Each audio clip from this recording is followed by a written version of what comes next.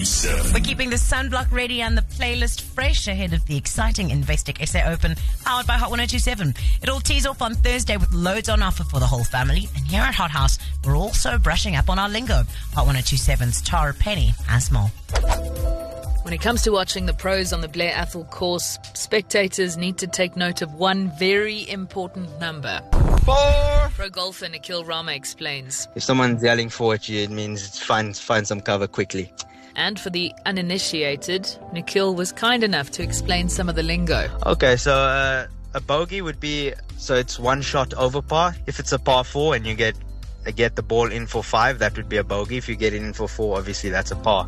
We got fellow pro Louis de Jager to explain what a birdie is. So a birdie it's one stroke or one shot less than what the par is on the hole. So if it's a par 4, if you've got the ball in the hole for 3 shots, then you've made a birdie. But what about an eagle? Eagle is 2 shots less than the par. So if it's a par 5, you get it in for 3 shots, it's an eagle. Rupert Kaminsky has been playing golf for as long as he can remember.